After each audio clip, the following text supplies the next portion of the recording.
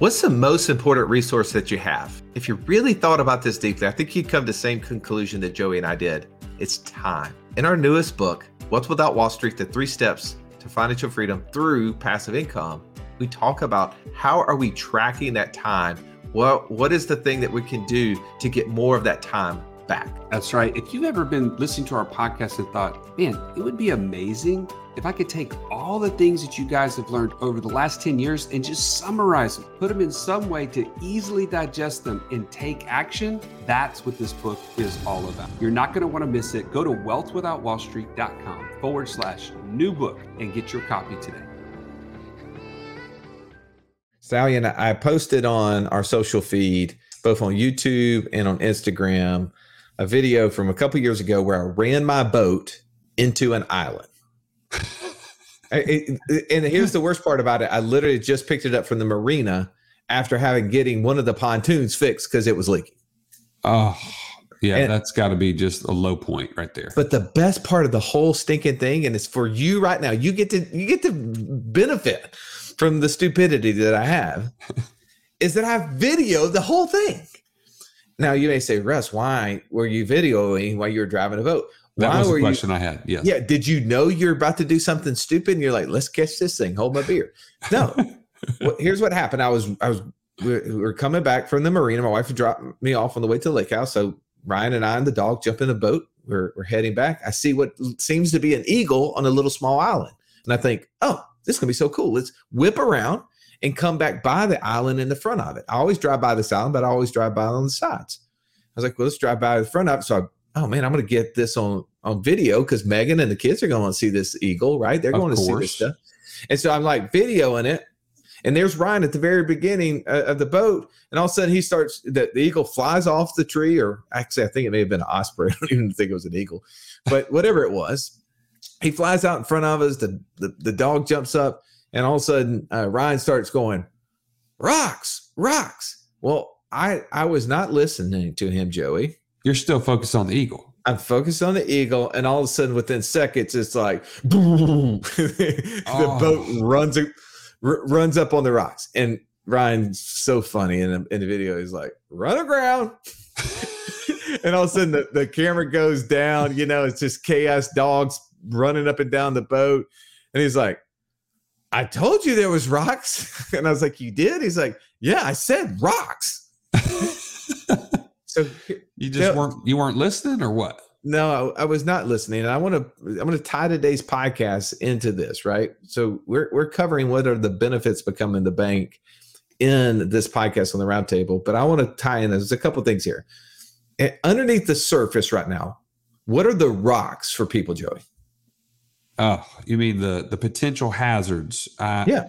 I would say it is the way they're managing their money, right? The way they are on a razor thin margin. They're spending more than they make. They could potentially lose their job in the midst of this recession.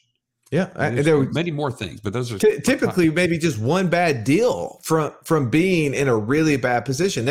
That's what's just lying right underneath the water, just like those rocks were for that island. It were right underneath the water. I couldn't see them because what was I watching? Right, I was looking at the eagle. I was looking at the beauty. I was not focused. And think about that for others. What are some of the things that people are focused on right now where they're not really trying to see this?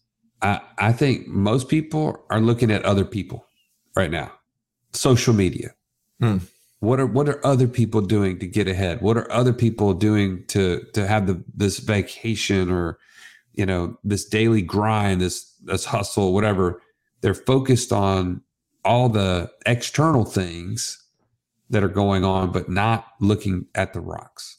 Yeah. Well, how many of you have stopped learning, right? How many of your friends have stopped learning? You went to college, you invested in yourself to get an education so you could create this job or the career that you're in, but yet have stopped learning, have stopped investing in yourself to become financially free. And I know that's not you, right? You're listening to this podcast. You're like, what are you saying? I'm investing in myself. But we all find ourselves from time to time looking at the eagle and not looking for the rocks. And here, just like Ryan on the front of the boat, I want to ask you, who is pointing out the rocks to you? Who do you have who's looking for those things? Who's in your corner trying to help you avoid running aground? That's the Wealth Without Wall Street team. That's why we have this roundtable, right? We are here with the beacon of light, trying to shine it and say, pay attention, passive income, cash flow, financial freedom. Like those are the things that are going to help you stay afloat amidst the troubled waters that we're facing. Yeah, I would say, another thing right underneath the current as we get ready to go into the podcast. One thing underneath there too is many of us have young kids at home and they're growing so fast. And we're focused on all those things that you talked about a second ago, just living the life, right? Just trying to keep up. I mean, a lot of times we feel like we're underwater, right? We got so many things, but the kids leaving the house is right underneath the water for us. That it is so close. If you've watched the Instagram post, I actually talk a little bit about that toward the end, about how we get so focused on work and how we allow the kids to grow up and they're out of the house, boom, they're gone. And it doesn't have to be that way, right? There are people there's Ernie, there's Mark, there's JD, who are pointing out the rocks and saying, hey, here's how you can avoid them. Here's how you can avoid your kids growing up and you watching them out the door and you hadn't really spent time with them. So today's podcast is just one of those points that helps tie those things together, helps you understand the benefits of being a bank so that you can take action on that path. So Joey, let's pull up to the table and belly up. Belly up.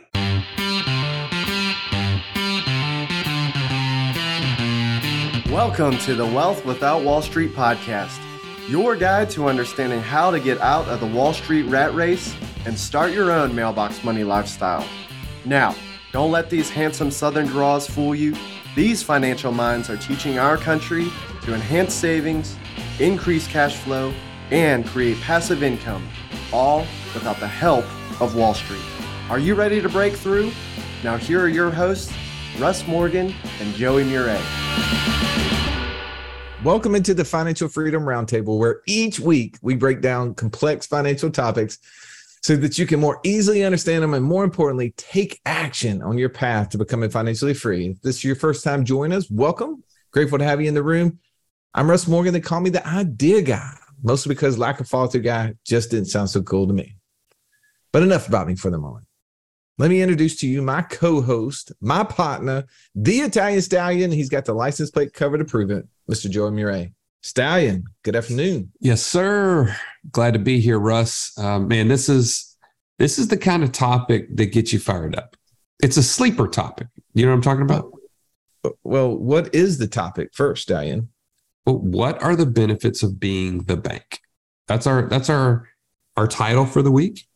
And I think it's a sleeper topic because I don't think people fully understand when we start talking about being a bank.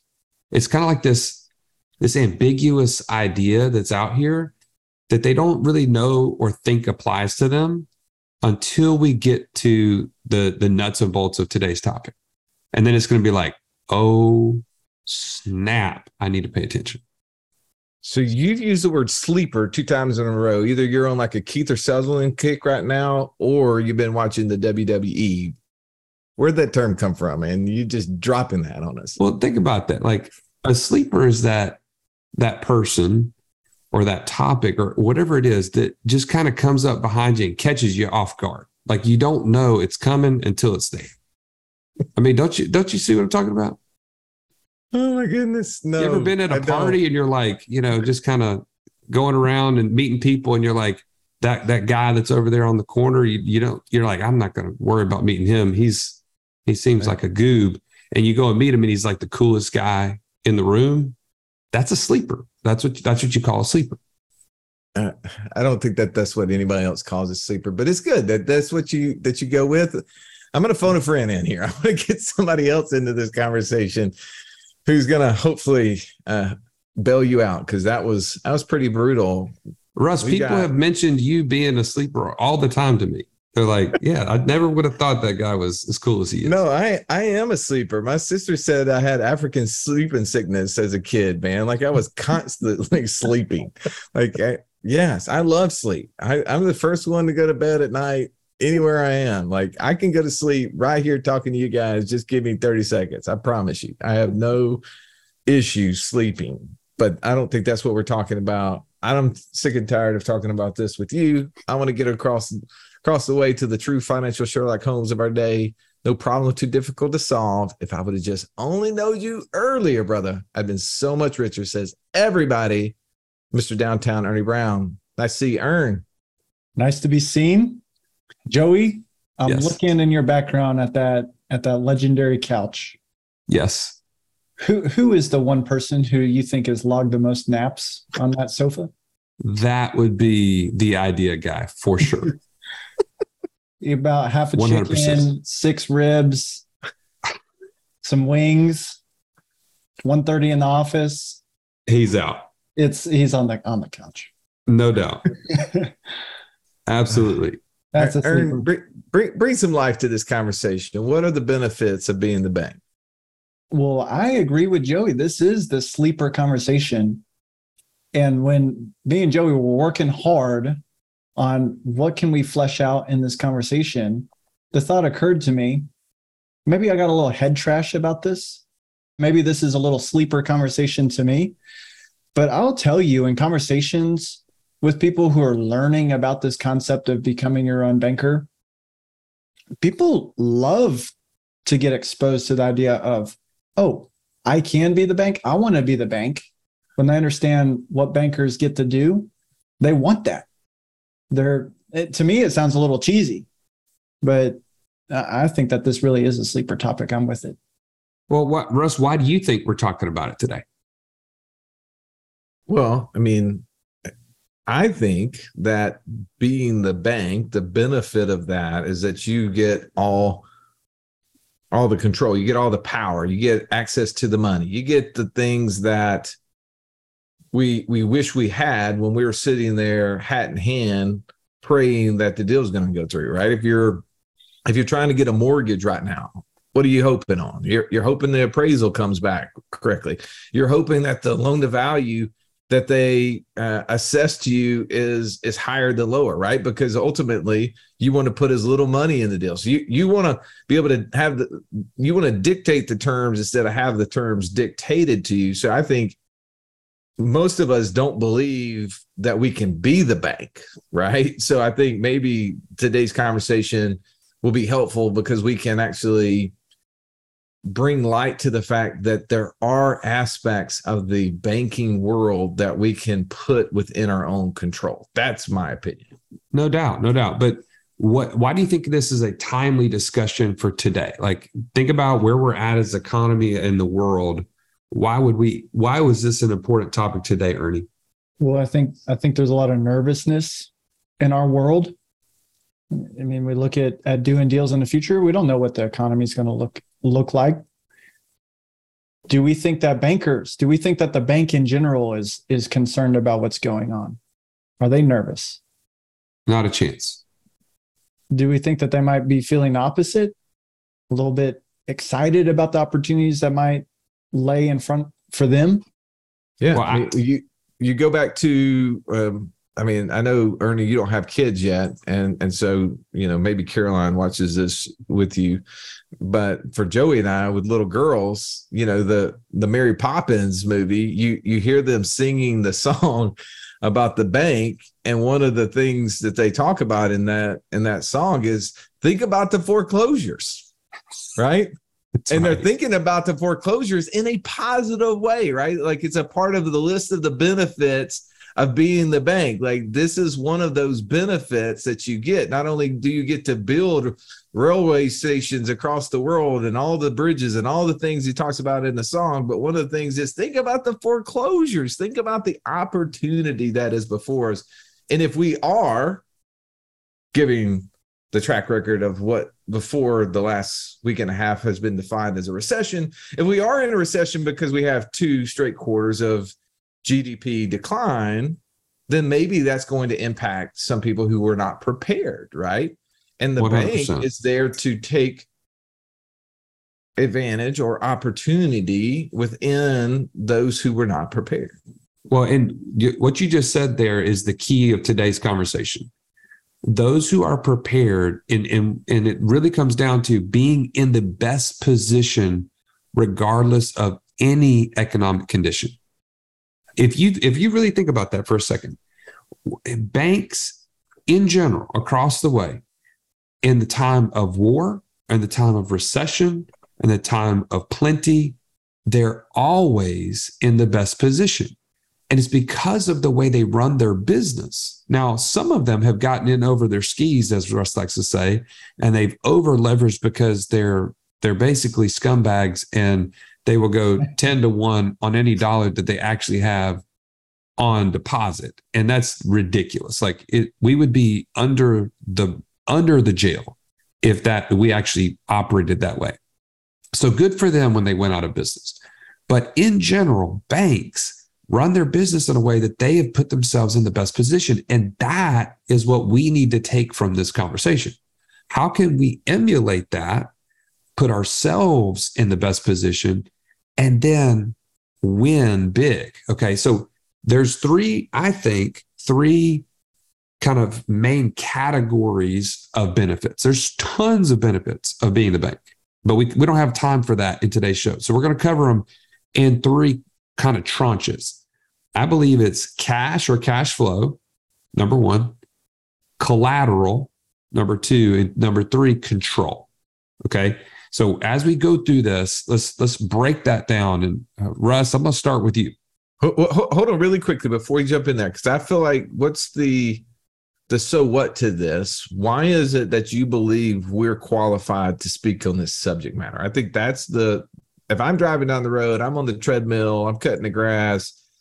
Why is it that you three monkeys are qualified to talk about this subject matter? And there's a lot of subjects that we talk about where we're pontificating, right? We're like giving opinions based upon what we've heard or seen. You know, not all subject matters can we be experts in. Sure.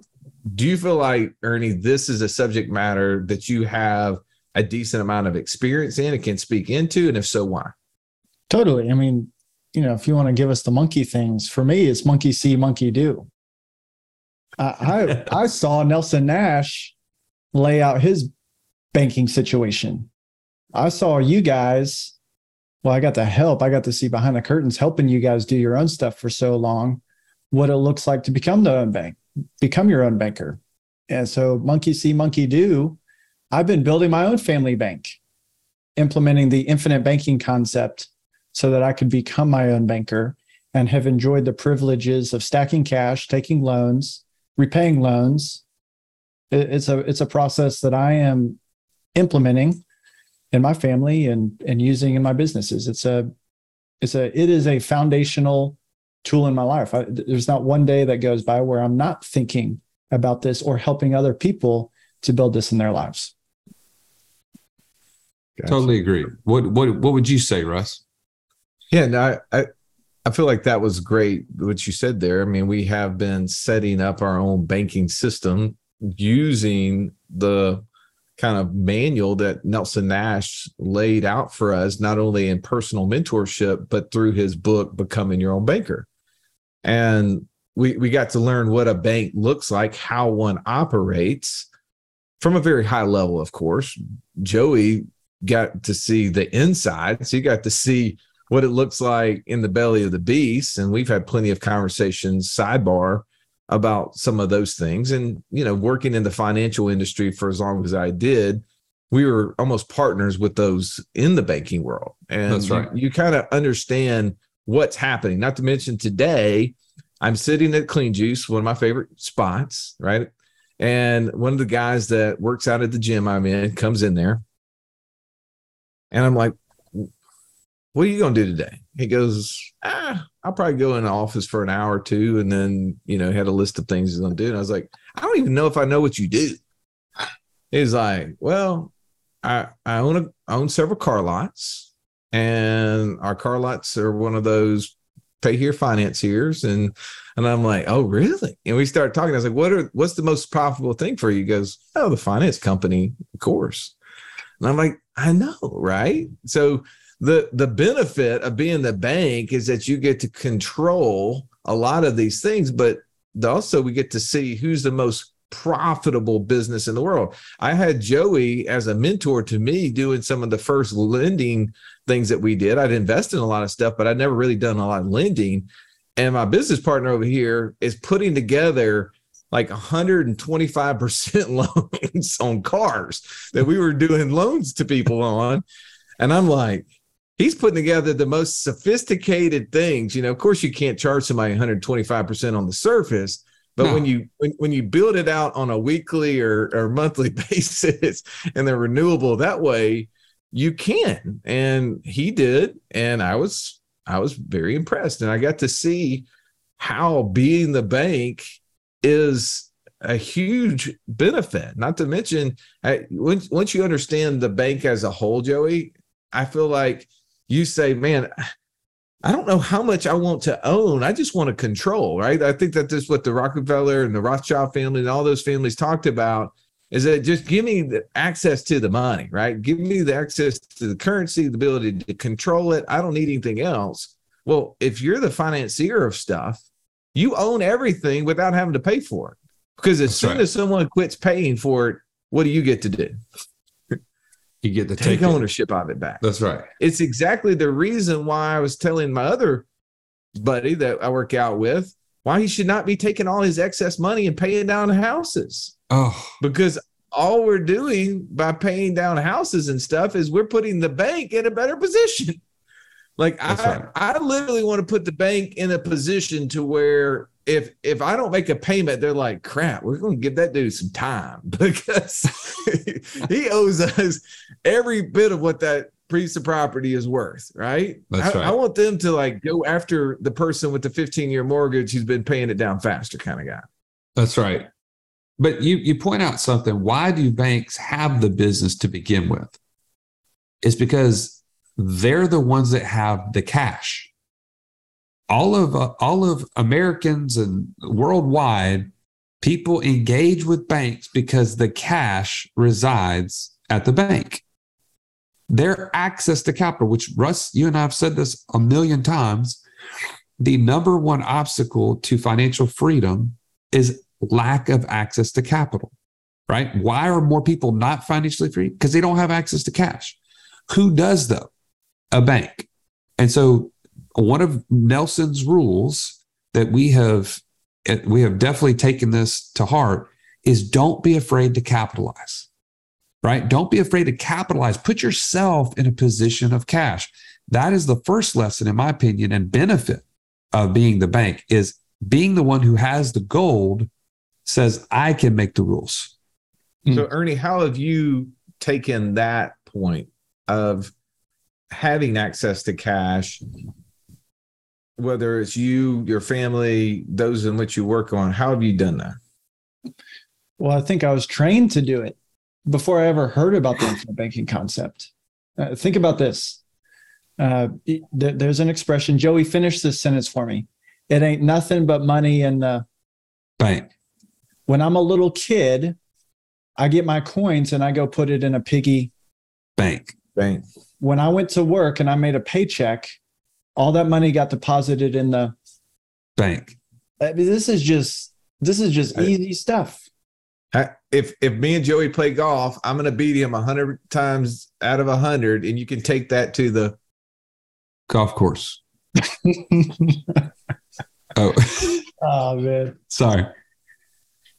That's a bunch of hooey, by the way. I got rain dance stuck in my head. I thought you were going with the bank shot. Bank it in. So I think, Russ, to answer your question, I think we're trained to intrinsically know that money goes in the bank. Unfortunately, it goes into somebody else's bank where they get to enjoy all the other benefits of. In 2016, I got introduced to the idea of I can slowly over time take over this function, because whenever a transaction happens, money has to flow from one party to another, and there's a cost to make that transaction happen. I want to be in the benefit seat, the owner's box of that transaction fee as much as possible. So that's what we've been taking over. I just read this comment. It was so drawing, Joey. I wanted to share it. I realized that my time is not really mine. It's my company's. Now I have to stop negotiating my time for money and I need to start working to become financially free. That's exactly how I felt when my daughter Adler asked me on the way to school, Dad, can you pick me up from school today? And I had to say, no, baby, I have to go to work. That's where I drew the line. In order for you to be clear on the things you need to do and stop doing, and to know who you need to become so that you can stop trading time for money, join us right now at wealthwithoutwallstreet.com/passport. Now let's get back to this episode. What else do you think it applies to, Russ, as far as cash? Like being a benefit of being the bank is cash or cash flow, I would even say. What would you say?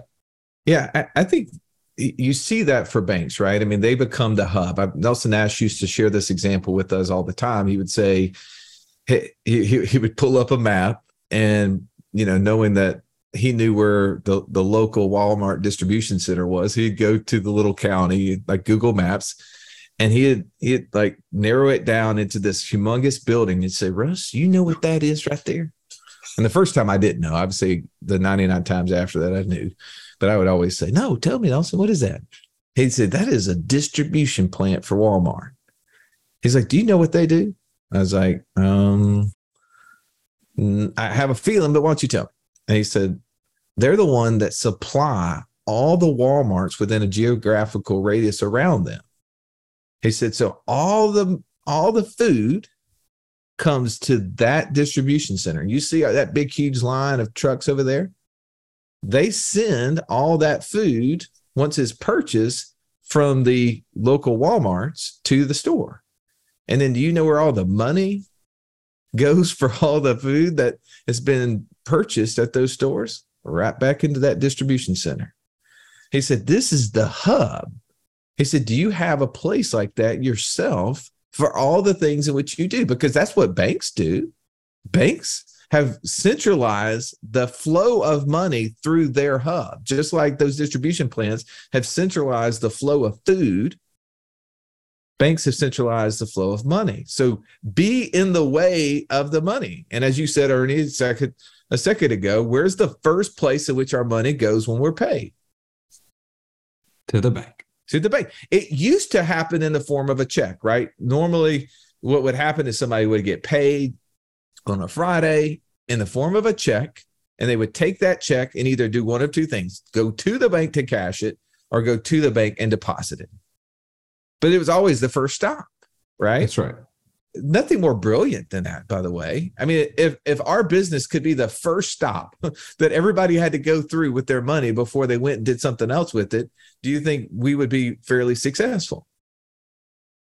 Absolutely. So they found a way to be the hub, not only for where the cash resides, but also for where the cash flows through. And I think that provides opportunity. Joey and I, we started this podcast 5 years ago under this very premise that you and I were being the hub for which deal flow was coming through. Were we not? Like, people were coming to us and they were telling us about what they were doing with money. They were telling us about the deals they were getting into. They were talking about the deals that they were needing money to get it, to take advantage of. And we're hearing all this flow. And we thought, man, how do we help other people who are not in the line of this flow take action? Well, we need to create a podcast. We start talking about it, right? So then we can get this message out to a larger audience. And I feel like we've been fairly successful doing that over the last 5 years. But for us, I think being the bank and being the position of cash is being in the flow of the transaction. Well, and we've said this before, and I'll say it again. When you put yourself in a position of cash, those opportunities will find you.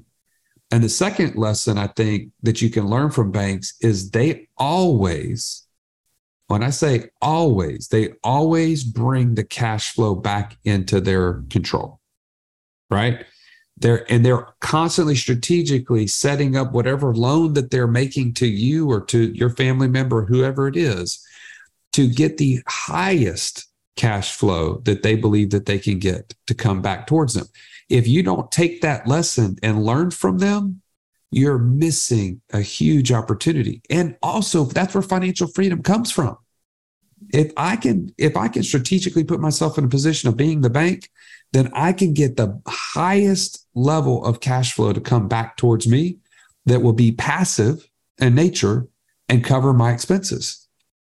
That is a huge key. Now, let's talk about collateral. Why is collateral a benefit of being the bank, Ernie? What have you seen from that standpoint?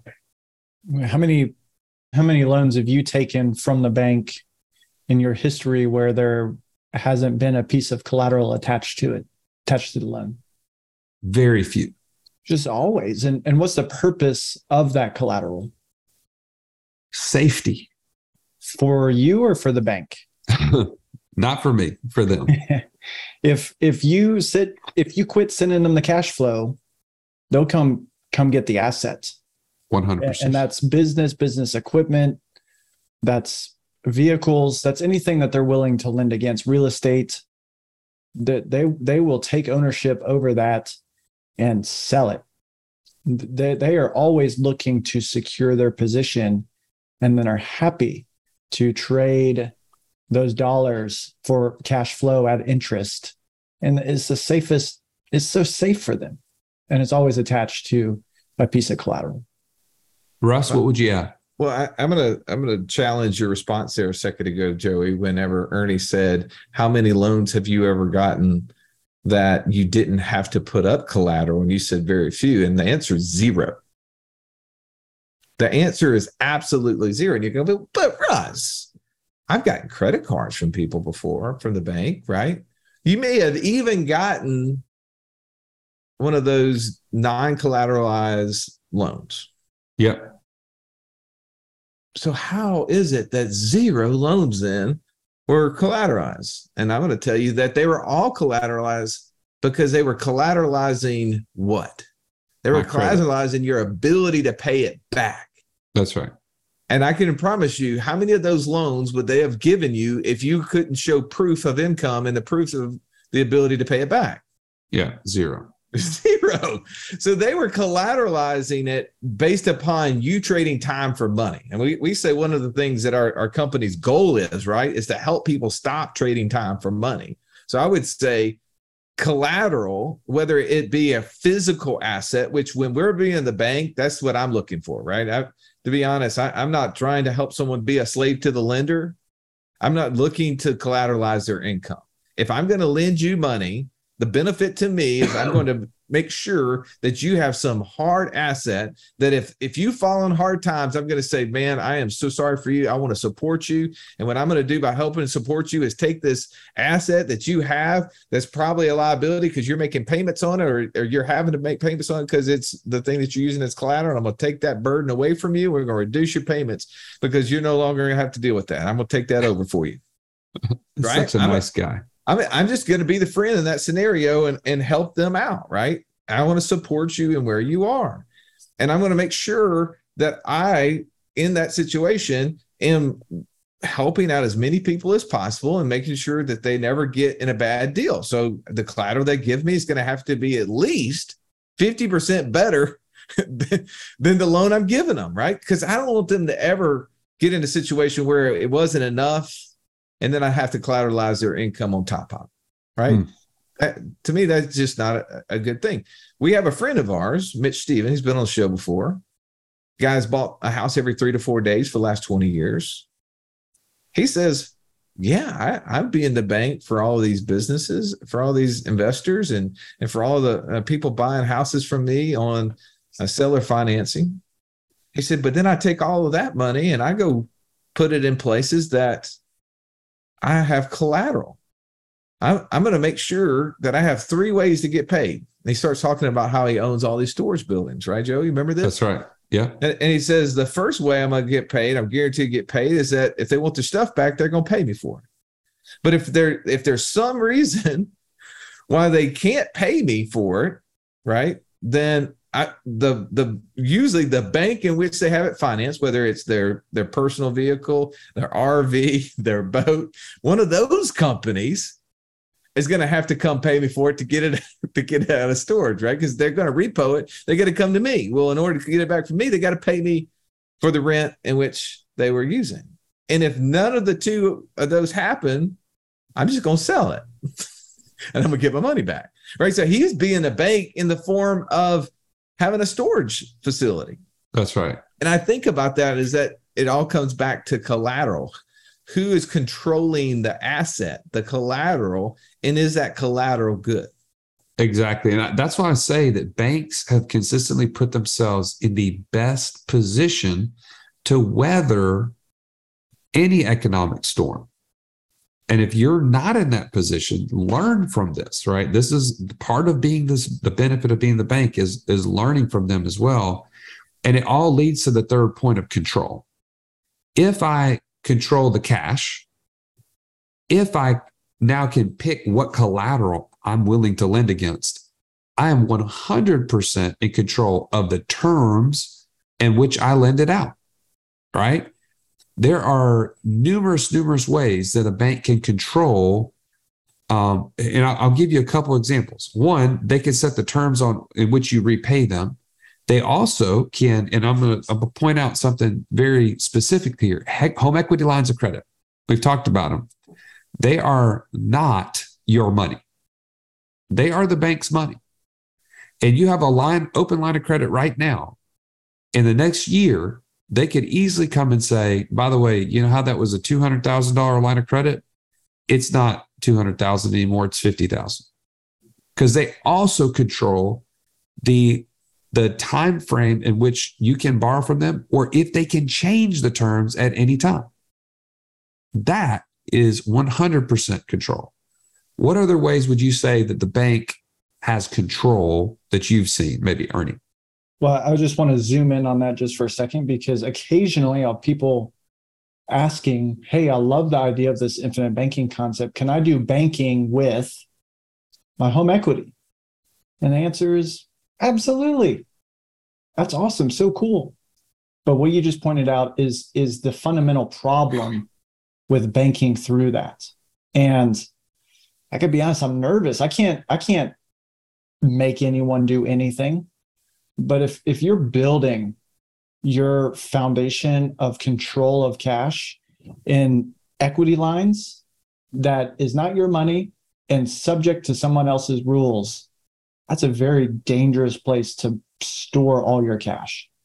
And so this concept of velocity banking, I'm literally going to take all of my money and put it into this equity line and take draws for my need. Yes, you can do banking that way, but that is very dangerous based upon what you just laid out, Joey, because you think you're in control. You think the banker values your relationship above everyone else's until they don't. And they call that line, they freeze that line. That's a bad day. I mean, Russ, how many times have you heard businesses shut down because the bank says, yeah, things are getting a little hazy here? We have multiple examples of business owners who were running several multi-million, eight-figure revenue businesses and profitable as much as $1 million, $1.5 million. I mean, great economic scenarios for those who own those businesses.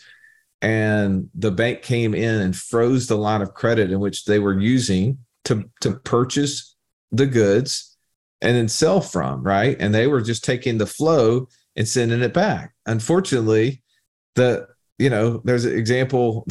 We were talking about this the other day, and I was with some friends of mine, and this guy had created this amazing business. He sold aftermarket products for automobiles, and he and his family built this company from nothing. And he'd always done business with AmSouth Bank, a pretty prominent bank in the Southeast. And he had like a $25 million line of credit. He operated his business off this line of credit and was doing really well. I mean, if you looked at his life, you'd see his nice house, lake house, nice vehicles, right? All the vacations. And he was telling a friend of mine, he said, I remember the day in which I came home from work and I turned on the news and they said, Regions Bank have just purchased AmSouth Bank. And he said, I looked at her and said, that's going to be an issue. less than 90 days later, they came to him and says, we have assessed your business and don't believe it's worth the amount of money that the line of credit we have against it is. And so we're going to just call your loan. He didn't have $25 million. He couldn't pay off the line of credit. He's like, I could sell my business and try to fire sell that kind of business in 90 days. You can't, right? Right. And so he's like, I don't know what to do. So he went out and found a buyer, and the buyer said, here's what we'll do. We'll take over the loan. We're not going to pay you anything. We're going to take over the loan as long as you keep running the business, and we'll pay you a salary, which was obviously a fraction of what the profitability of the business was. So he did it. Less than a year later, the economic environment nosedive. Okay, you know the time frame we're talking about. And so then now that business was an enormous company. It was like, oh, we do not want this business anymore. Car purchases as a whole were going bad, much less all the aftermarket products. He ended up buying the company back for $130,000. $130,000. So he got rid of like a $25 million line of credit, but he owed $15 million on it. He bought back the business for $130,000. He sold the company about 15 years later for $300 million. That's the beauty. But going back to the control part is that he was operating an amazing business and had a great deal with the bank in which he was working in. But he wasn't guaranteed that bank or the bank president or the officer that he's dealing with was going to be there forever. And when that situation changed, the new group who came in decided he was not worthy anymore. So where he thought he was in great shape, he ultimately wasn't. And his story turns out great, but it could have easily been really bad because all the things he had worked for his whole time up to that point were taken away from him. No doubt. I was just on a call yesterday with a syndicator, guy that's putting together syndications for multifamily. And he said, there's this new niche for middle financing. I said, what's that? He said, well, there's a capital stack now. Debt is the first one. And, that's the banking function. I go to get a loan to buy this multifamily, and it's always been 75 to 80% purchase they're willing to put on debt. He said, recently that's dropped to 65. Well, that's because of the environment that we're in. The bank says, I don't want to take 80% exposure. I'm going to drop it to 65. That's another example of control. It's another position that we can learn from to be like the bank and to always be in that position. I won't get into the rest of the conversation because it's not necessarily important for today's topic, but these are the things: being in a position of cash, always looking at the collateral and making sure that you're in control. These are the benefits and these are the lessons of being the bank. I'd be Ernie, remiss if I... Hold on a second. I want to ask Ernie here because I think as we're wrapping this up, ultimately speaking, we've shared some of the issues that exist when we don't have cash, when we are not in a position where we have collateral, where we've given up that control, right? Ernie, what is the simple strategy that you walk through every single day with people to be able to put themselves in the benefit of the bank so that they can have those three things? Great. I'll give the answer, a resource to support that. Okay. It is such a privilege number one, it's a privilege to have known Nelson Nash and to benefit from the concept that he created. It was a benefit to be able to help other people implement that same process. The solution is to begin to put your business, put your family in the way of becoming the bank, right? So we need these lines of credit, right?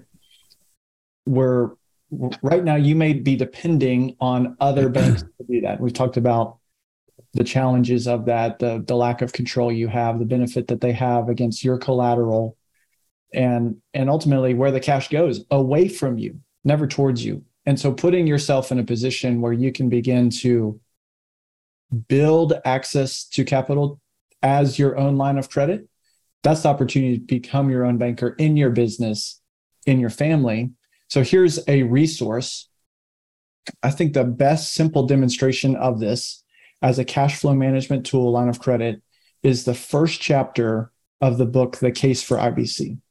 And Carlos Lara, on the board of the Nelson Nash Institute, this is how he made most of his career, working in businesses to help explain the solution as they got themselves in trouble, like you're explaining, Russ.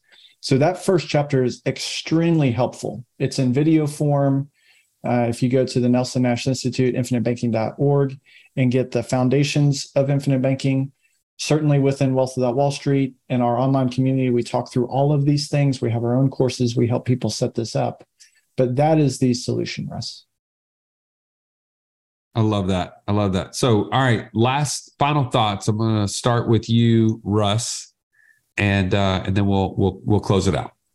Well, first, I want to just thank you for running this meeting so well. I know a lot of times I tend to take over, and today you MC this thing brilliantly, and without Mark Hargucci here, without JD Hill here, I mean, you stood up. And I appreciate that. So first takeaway is thank you to the Stallion.